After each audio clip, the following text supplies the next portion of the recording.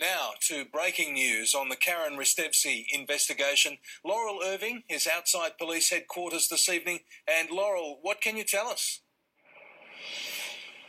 Mitch, just a few minutes ago, Victoria Police confirmed that the body found in bushland near Mount Macedon yesterday afternoon is that of missing woman Karen Ristevski. Detectives arrived at the Ristevski family home late this afternoon, the same home from where Karen disappeared 8 months ago after a fight with her husband. The detectives wouldn't say anything when they left, but it's clear now that they were breaking the awful news to her family. For 8 months, they've had no idea what happened to Karen Ristevski. It's been a very difficult period, but when this body, this badly decomposed body, was found yesterday afternoon, it became clear that perhaps there was a major breakthrough on the way. The body was discovered by a walker in bushland. It prompted a large search of the area, forensic investigations to determine who this person is. And while that was happening, police returned there today with the SES to search for any more clues as to what happened to Karen Ristevski. A difficult but critical search. More than 20 SES volunteers hunted for clues through thick bush and rocky terrain. Watch where you're stepping. It's not a race. Guided by homicide detectives, they looked for anything that could be related to the body found here yesterday or the person who left it. For hours they searched, then this afternoon they found something, a possible clue in the ongoing mystery. Oh, it was terrible because it's such a nice, quiet place up here. At the scene, it's easy to see how a body could be undiscovered here for so long, even though it's just off a dirt track and there are homes just hundreds of metres away. The trees here are so thick that you'd have to be standing next to something out of the ordinary to notice it. Yesterday's discovery has made many Mount Macedon locals stop and think. One woman told police she'd noticed a van on the track in August, while Ian Flannery noticed a smell. About 6 or 8 months ago, every time I come down with the dogs, one of the dogs would actually stop in this position. I'm just glad that they've found her remains, but it's still horrible to have something like that happen anywhere. Mitch, Karen's brother reportedly was back at that scene where the body was discovered late this afternoon. This has been such a difficult time for her loved ones. They've made repeated emotional public appeals for help, for any clue as to what happened to Karen Ristevski.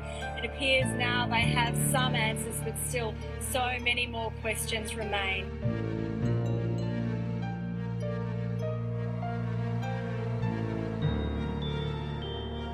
Hi guys, welcome back to the True Crime Sisters podcast. We hope that you've all had an amazing Christmas and you got lots of presents and had nice food and drinks with your family and friends.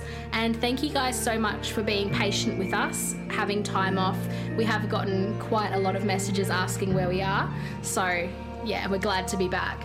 We're excited to bring you guys all of our new episodes this year, and we're hoping that 2018 brings all of you guys all the happiness you're looking for. Just a reminder that we're still going strong on Patreon, so if you were interested in getting some extra episodes from us, you can sign up there for as little as $1 a month, and I think we've got 5 episodes up there at the moment, so yeah, that'll just keep growing each month. So so far we've got the Diane Schuler case, we've got Susan Powell, the Columbine High School Massacre, the West Memphis 3, and Madeleine McCann. And we'll have a new one coming out on the 5th of February. Before we continue, we just wanted to say a big thank you to our newest Patreon members, and we have gathered quite a few new ones over the break, so we're just going to sort of break that up over the next few episodes. So if you don't hear your name today, just know that it is coming.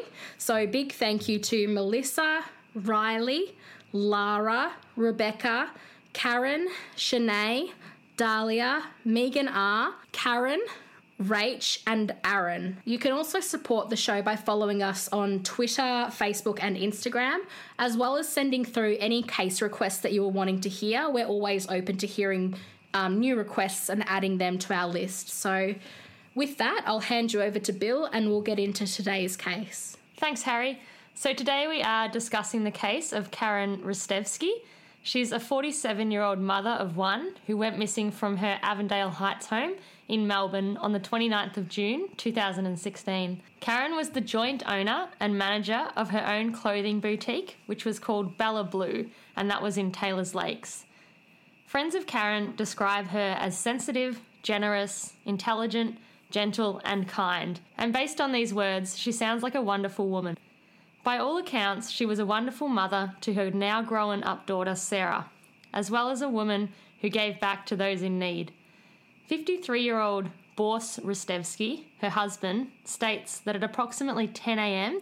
on the 29th of June 2016, he and Karen had an argument about their joint business. The fight was about money, and it would later be revealed that the couple's business was in trouble, and they were reportedly in debt. The Ristevskis lived in Avondale Heights, which is an affluent suburb 12 kilometres northwest of Melbourne's bustling CBD.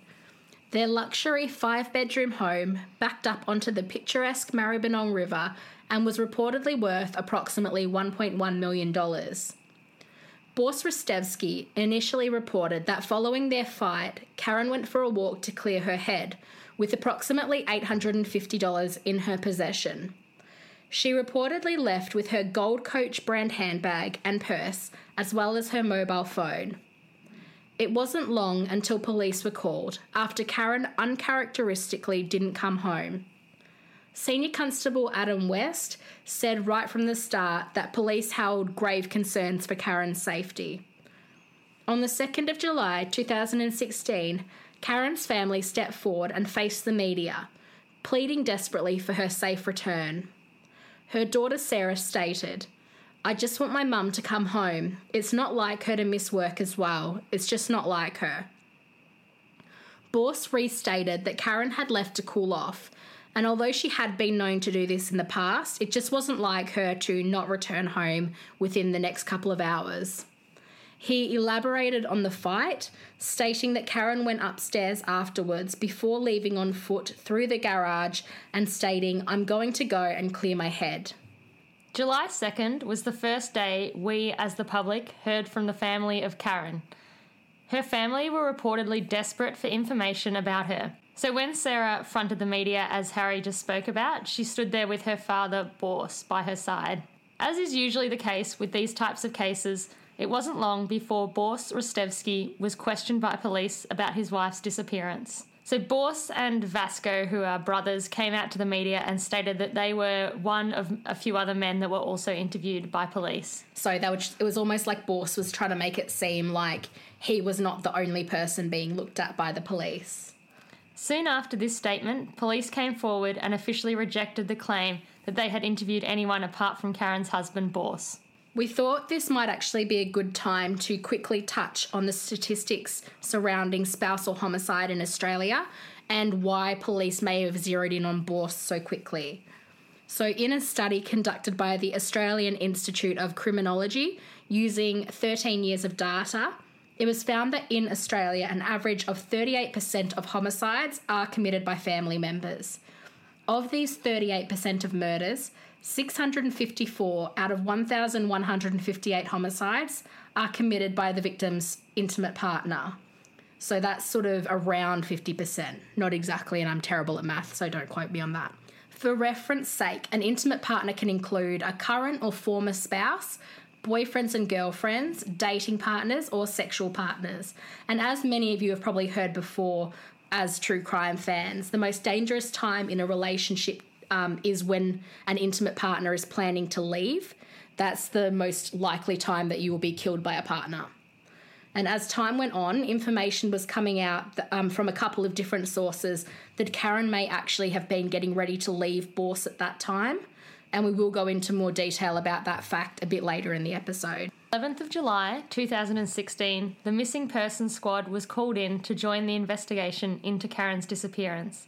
Fear was growing that she had fallen victim to foul play, as it was extremely out of character for her to leave and not get in contact with her family. Boris's brother Vasco, who we mentioned earlier, came forward and made a public plea to the media directed to Karen. In this plea, he stated, "If you are still alive, talk to us. If you don't want to talk to your husband, give me a call or my wife." We've read quite a few times that people were actually shocked that he started his plea with, "If you are still alive," generally you would think that if they're addressing them directly, you would maybe think that they would assume that they are alive. Yeah. And even if you think that they might not be, you probably wouldn't. You'd be in denial a bit, wouldn't you? Yeah, or if you're talking to her, you might. It just got a few people talking. It's a bit of a strange thing to say. And you think, like, sort of as a loving family member, you would be kind of hoping beyond hope that she is still alive, and you probably wouldn't even think to say that. Yeah, well, that's definitely what a few people thought. July 13th was a busy day in the media for Karen's case. Popular Australian celebrity Samuel Johnson came forward to speak to the media about Karen. And for those that don't know, Samuel Johnson is like a fairly popular celebrity in Australia. He was in a show called The Secret Life of Us, which was a popular sort of drama soap opera kind of show throughout the early 2000s. So you might also know that Samuel Johnson has a sister called Connie, and she actually sadly recently passed away from cancer. Samuel was, and I think still is, a major activist for their family-run charity, which is called Love Your Sister. And how they met Karen was Karen actually helped to dress Connie for all her sort of benefits around the foundation with clothes from Bella Blue. So she would sort of help Connie to feel glamorous and feel really good about herself, even though she was obviously going through a really hard time with her disease. So the Johnson family actually felt really close to Karen, and they were really devastated when she went missing. And Samuel had some very kind words to say about Karen, and he publicly pled for her to be returned home. He stated, "She is the last person in the world you would expect something like this to happen to. She never puts a foot wrong. Our hearts are bleeding for her daughter." His sister Connie also came forward and cemented this by stating, "We've laughed together, we've dressed and undressed together, and we've shared our highs and lows." So I think it's pretty clear. It's just sort of another example of how loved Karen was and how she was very willing to give back to the community and help people out. So yeah, I just thought that was a sort of good example of who she was. July 13th was also the day that police and SES volunteers started a search to scour the bushland in the area behind the Ristevski home along the Maribyrnong River. The next day, Karen's aunt, Patricia Gray, appeared before the media to make a public plea for information about her niece's disappearance. She appeared with Boss and Sarah. She stated, "We're hoping that today we will find something that will lead us to Karen. We have nothing, so if you have something that you know, something that you've seen, you've heard something, someone has spoken to you about something, anything, please, we're asking you to help us. It's not possible for someone to just disappear. It's not Karen. Karen would not leave us." After some initial questions, a member of the media asked Boss abruptly whether he had killed his wife. Boss refused to respond, and Sarah became visibly upset, as you can understand. Patricia quickly ended the interview and pointed out how inappropriate the question was. It is a very inappropriate question. It's very inappropriate. But at the same time, a lot of people have pointed out that his response probably isn't typical. Yeah. But then, again, it's one of those things where you say, I guess, nobody really knows how they're going to act. I just feel like that's inappropriate just because I think it's really important that we keep the innocent till proven guilty. Because obviously, like you said, people can act differently in different circumstances. So this is an extremely traumatic circumstance. So I obviously don't know if he's innocent or guilty. There hasn't been a trial yet. So I just think for the media to start, if the media were just allowed to openly do that constantly, I just think it would be trial by media every case, because that's just... It's so hard though, because I feel like our initial human instinct is to make a judgment sort of based on what we see and what we've heard, and I guess basically the usual thing is that the spouse did it, so it's so hard to not make that initial judgment. I suppose if you're in the media, in my opinion, you just have a responsibility not to do that. That is also my opinion, so I don't know. In a way, they probably almost think they're helping by kind of catching him off guard. But, it's not really within their responsibility. And to me, it just seems unfair as well. And not necessarily just in his case, but just if that's how we're allowed, that's how not us, but that's how the media are allowed to talk to people. It just seems... Yeah, and it's obviously not adding anything to the case the police are making, because it's not going to be, admissible in court or anything like that, so... Yeah. So we'll just insert a clip of that interaction here now. Holding up has a family. It's quite distressing. We take every day as it comes, and every day it's a nightmare. It's difficult for the family. Patrice, do you know anyone who might have wanted to harm Karen? No, I don't. No. There's absolutely nobody. If that was the case, we would already know something about that. That would be an ongoing thing, but no, we don't. Boris, can we ask you, that's the last person to see? Yeah, Boris is really distressed at the moment, so I'd rather you didn't ask. Boris, did you kill Karen? That's really not appropriate at the moment. Thank you so much. Leave it there. Leave it there, guys. Yeah, look, I honestly have to say that's really inappropriate. This is about Karen. This is not about anything else. This is about Karen.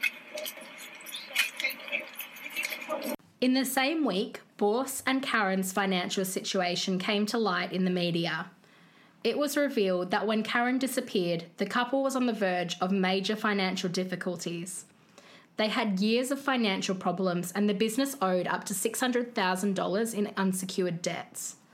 So as we stated before, the Ristevskis owned a boutique in Taylor's Lakes called Bella Blue, and they had previously owned another Bella Blue boutique in Broadmeadows, which they'd had to close in the lead up to her disappearance, and I think that may have been due to financial difficulties as well. Reportedly, the shopping centre where the remaining boutique was located lodged a caveat over the Ristevskis' Avondale Heights property in February of 2016, and this was thought to be due to unpaid rent after a dispute was opened by the shopping centre.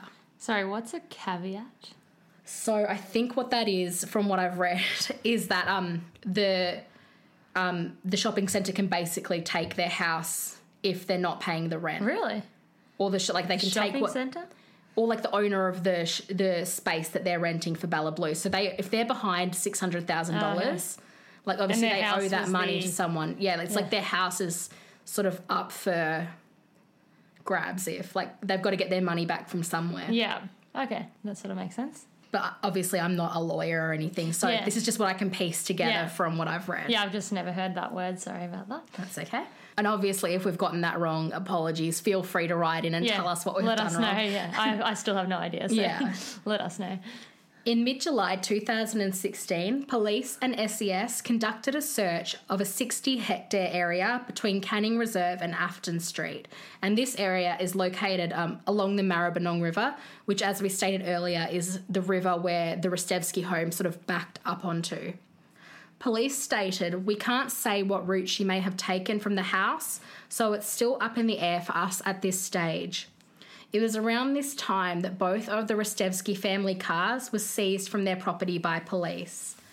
On the 22nd of July, a new character came to the forefront in Karen's disappearance.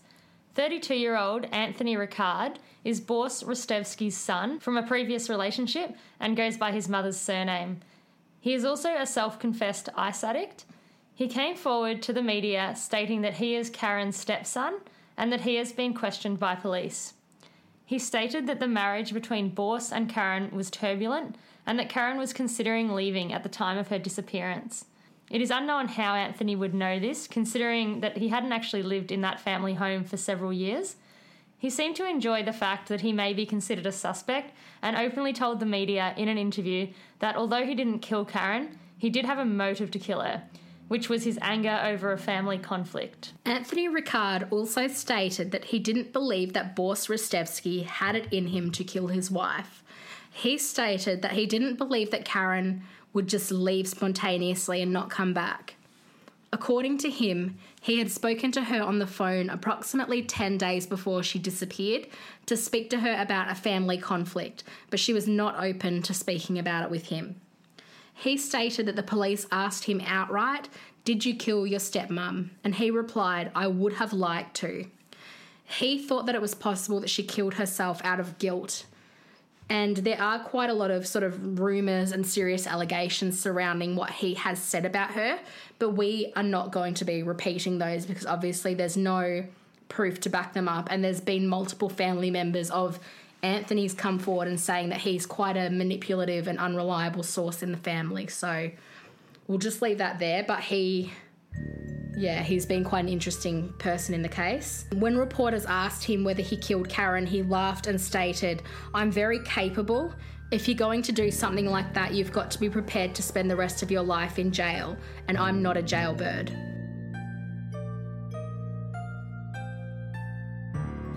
Anthony moved in with Karen and Boris Ristevski when he was 14 years old.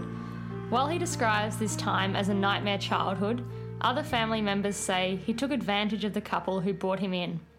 Karen and Bourse provided him with clothes, shelter, food, and a warm bed, but reportedly conflict within the family tore them apart. While Anthony was certainly a character that inserted himself into the investigation, police didn't seem to focus on him too heavily. On the 27th of July, 2016, detectives dressed a mannequin in the clothes Karen was wearing when she disappeared in an attempt to jog the memory of people from the area. They also created an information caravan with the hopes that it would generate new leads, stating, "We hope it jogs people's memory if she was seen by anyone in the area leaving the house."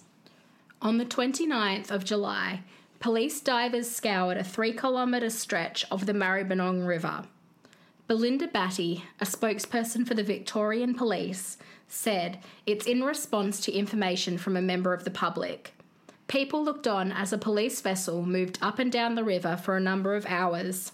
Soon after this search, it was revealed that although the Ristevsky family home had CCTV cameras installed, Bourse stated that they had not been in operation for approximately 5 to 6 months.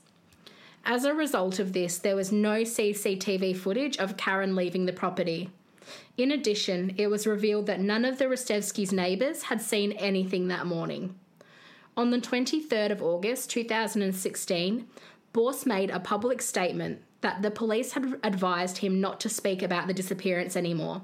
He stated that the argument the couple had had on the day Karen disappeared had nothing to do with finances.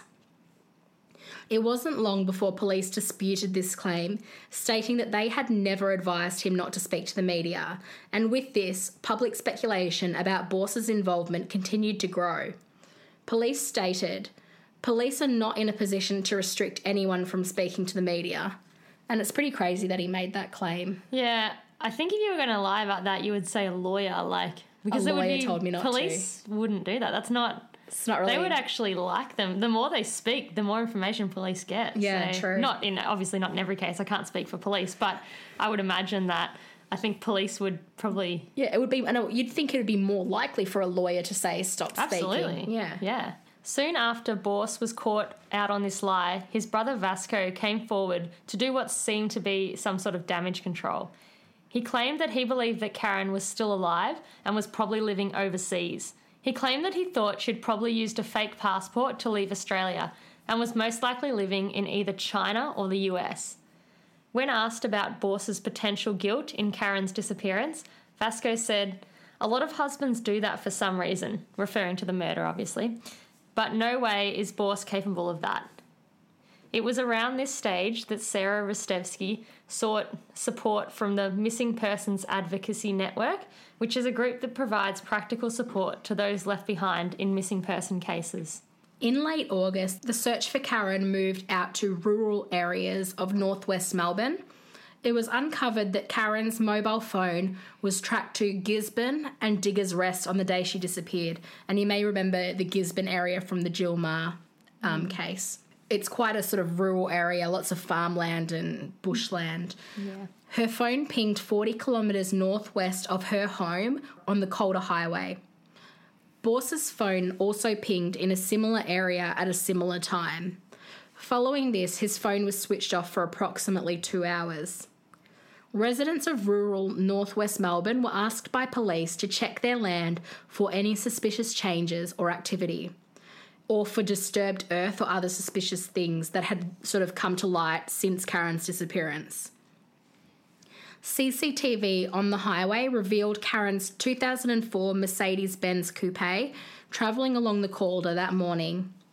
When Bourse was pressed about this, he stated that he had forgot to mention to police that he had driven her car that day to test a faulty fuel gauge, which is obviously...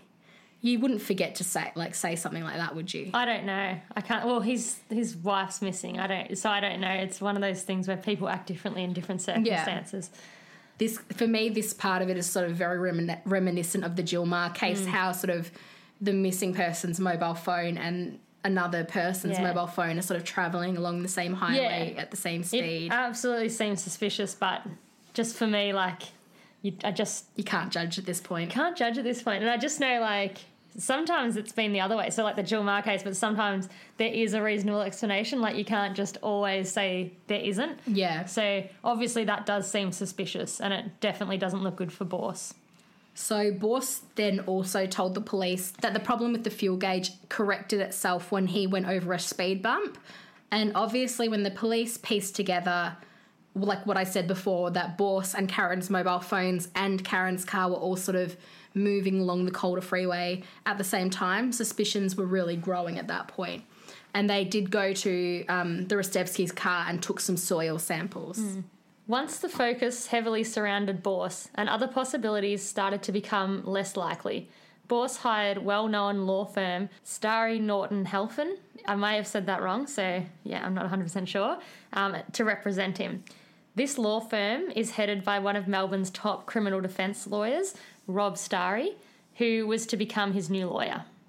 In December 2016, searches of the Northwest ramped up again with dozens of police officers, including members of the Missing Persons Squad, Search and Rescue, and the Dog Squad, searched areas of Tullamarine Vale and Gisborne, approximately 28 kilometres from Melbourne. It was the most extensive and thorough search for Karen up until that point. The group searched grasslands, farmlands, wooded areas, and creeks, removing bags of evidence as they went. As far as the public could tell, nothing of significance was found. On the 20th of February 2017, a person going on a bushwalk at Mount Macedon stumbled across the remains of a woman at approximately 12:30 p.m. just off a bush track. The discovery site was approximately 12 kilometres from where police had previously conducted their large search. The area was taped off and the remains were removed in a hearse. Speculation immediately began that the remains could belong to Karen. A resident of the area came forward and stated that he had noticed a strange smell in the area approximately 6 to 8 months before the discovery date, but he hadn't noticed anything when he examined the area. On the 21st of February 2017, police confirmed that the remains belonged to missing mother Karen Ristevsky. Just hours after this revelation, Bourse Ristevsky headed quickly to his lawyer's office in Melbourne CBD, ignoring media questions on his way in. The following day, Bourse's lawyer, Mr. Starry, spoke out publicly, confirming that Bourse was the number one suspect, and this is quite a strange move for a lawyer to make. He stated, "It's pretty clear police have him as their number one suspect. We've been advising him since day one. Obviously, his wife has been found and there's an autopsy report being completed. He wants to see what that could mean." According to media reports, there was no visible injuries found on Karen's body. But having said that, obviously the media is not always 100% reliable, and it doesn't appear that Karen's autopsy report is publicly available yet. It was revealed that Bourse was linked to the area through his brother Vasco, who owned a racehorse who was housed in the nearby Tullamarine Vale.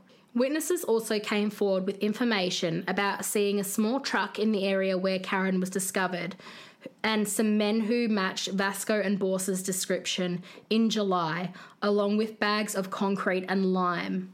Obviously, this information hasn't been confirmed by police, but it is out in a lot of sort of different media reports, so we thought it probably was worth mentioning.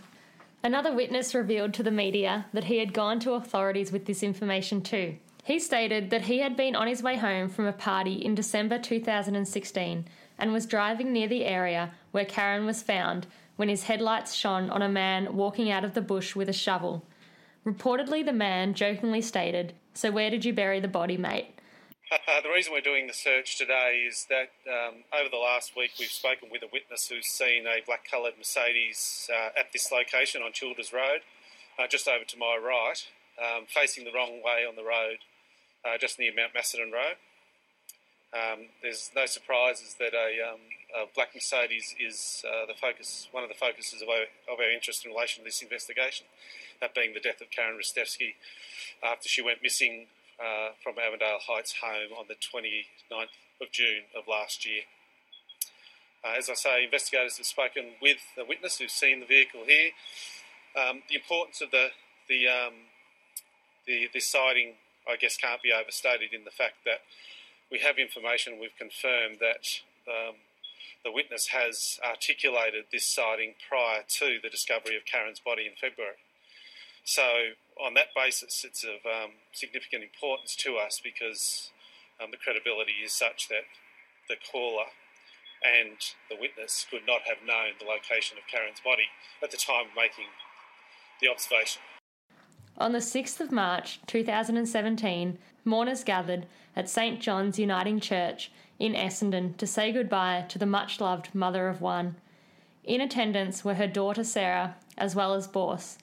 There were a lot of emotion and tears as her family came together to share their grief. Her aunt Patricia Gray told Fairfax Media how a person such as Karen, so full of love, life and laughter, could be left, abandoned, discarded, with no thought or emotion shown is unforgivable. On the 13th of December 2017, Boris Ristevsky, the husband of much-loved mother Karen, was charged with her murder.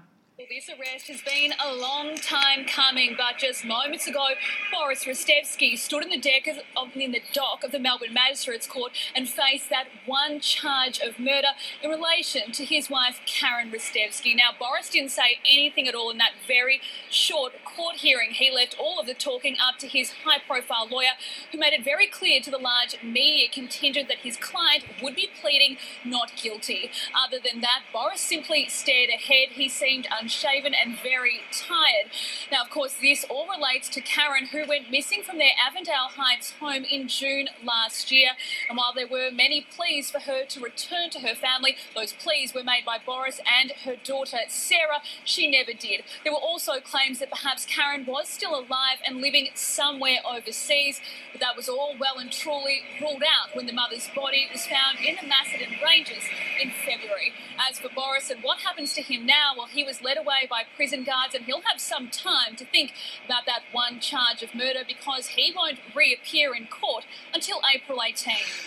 At 7:20 a.m, the Missing Persons Squad arrested the 53-year-old man and charged him with one count of murder. Bourse attended a brief hearing the following day where his lawyer, Rob Starry, made it clear that Bourse would be pleading not guilty to that charge. And obviously we're not going to know Karen's full story until there's a trial and justice is sought. Until then, our thoughts go out to her family, friends and loved ones. She sounds like a strong, smart and independent woman whose life was ended abruptly and unfairly, and we are obviously going to follow this case, and when the trial begins and sort of completes itself, we will definitely be revisiting this case and doing another episode on it. So yeah, we just really wanted to sort of do an episode on it because it's such a sad case and it's a very prominent case in Melbourne right now. It appears that Bourse's friends and family are divided on his guilt or innocence, and until he has his day in court, everything is pure speculation. Our thoughts are especially with Sarah Ristevsky, who has not only lost her mother, but also risks losing her father too, and we encourage you to spare a thought for her. Thank you so much for taking the time to listen to the podcast today. We look forward to bringing you heaps of new content in 2018. Until next time, please stay safe.